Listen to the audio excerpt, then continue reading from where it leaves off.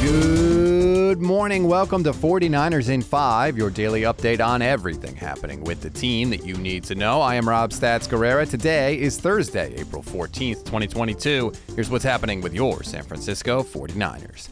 The Deebo Samuel contract talk continues to dominate the news cycle, but yesterday things actually sounded like they got a little bit better. First, here's NFL Media's Peter Schrager on the Pat McAfee Show. The Niners love Deebo Samuel, and they love what he was about. And they love that he bounced back from an injury last year and played the way he did. And he's a very valuable piece. But here's the fact I've been told multiple times by people in the know. It's like the Niners have a long history of they pay their guys when they think it's time to pay their guys. Like George Kittle had to wait till August of his contract year after having a Super Bowl awesome season.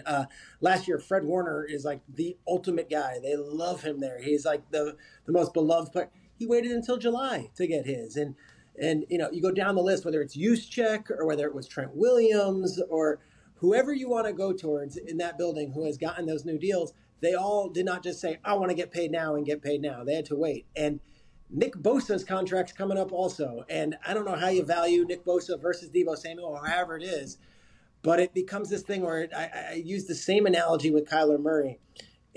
Just because you say you want to get paid now doesn't mean they're going to just pay you now. And I think they will figure this out and they will take care of Deebo Samuel, but it might not be on Deebo's timetable. Now, if he's got the leverage and the confidence and the chutzpah, if you will, to say, I'm sitting out, I'm holding out, I'm going to push them.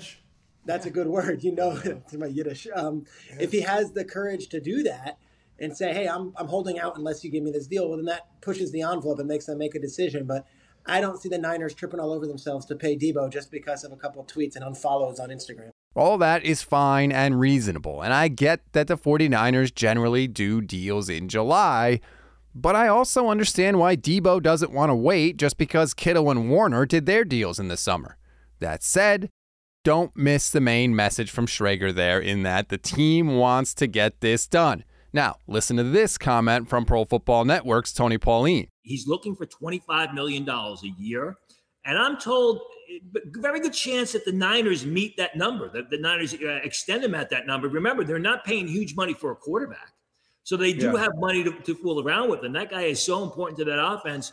The belief as of today is that the Niners will work with him to extend the contract at about $25 million per year. Now, that's good to hear, of course. But my question is this. If you know Deebo's number is $25 million per year and you're willing to pay him $25 million per year, why wait until July? What is the point? Just so you can say that that's when you always get deals done? You've already met in the middle. Just get it done. If this offseason has shown us anything, it's that things change incredibly quickly in the NFL, and the sooner you get ink on paper, you should do it, because the market only goes in one direction. Speaking of those negotiations, by the way, listen to Jimmie Ward talk about the 49ers negotiator Paraag Marathe on Ward's Instagram Live. Paraag, he don't play. Hey, shout out to Paraag, boy.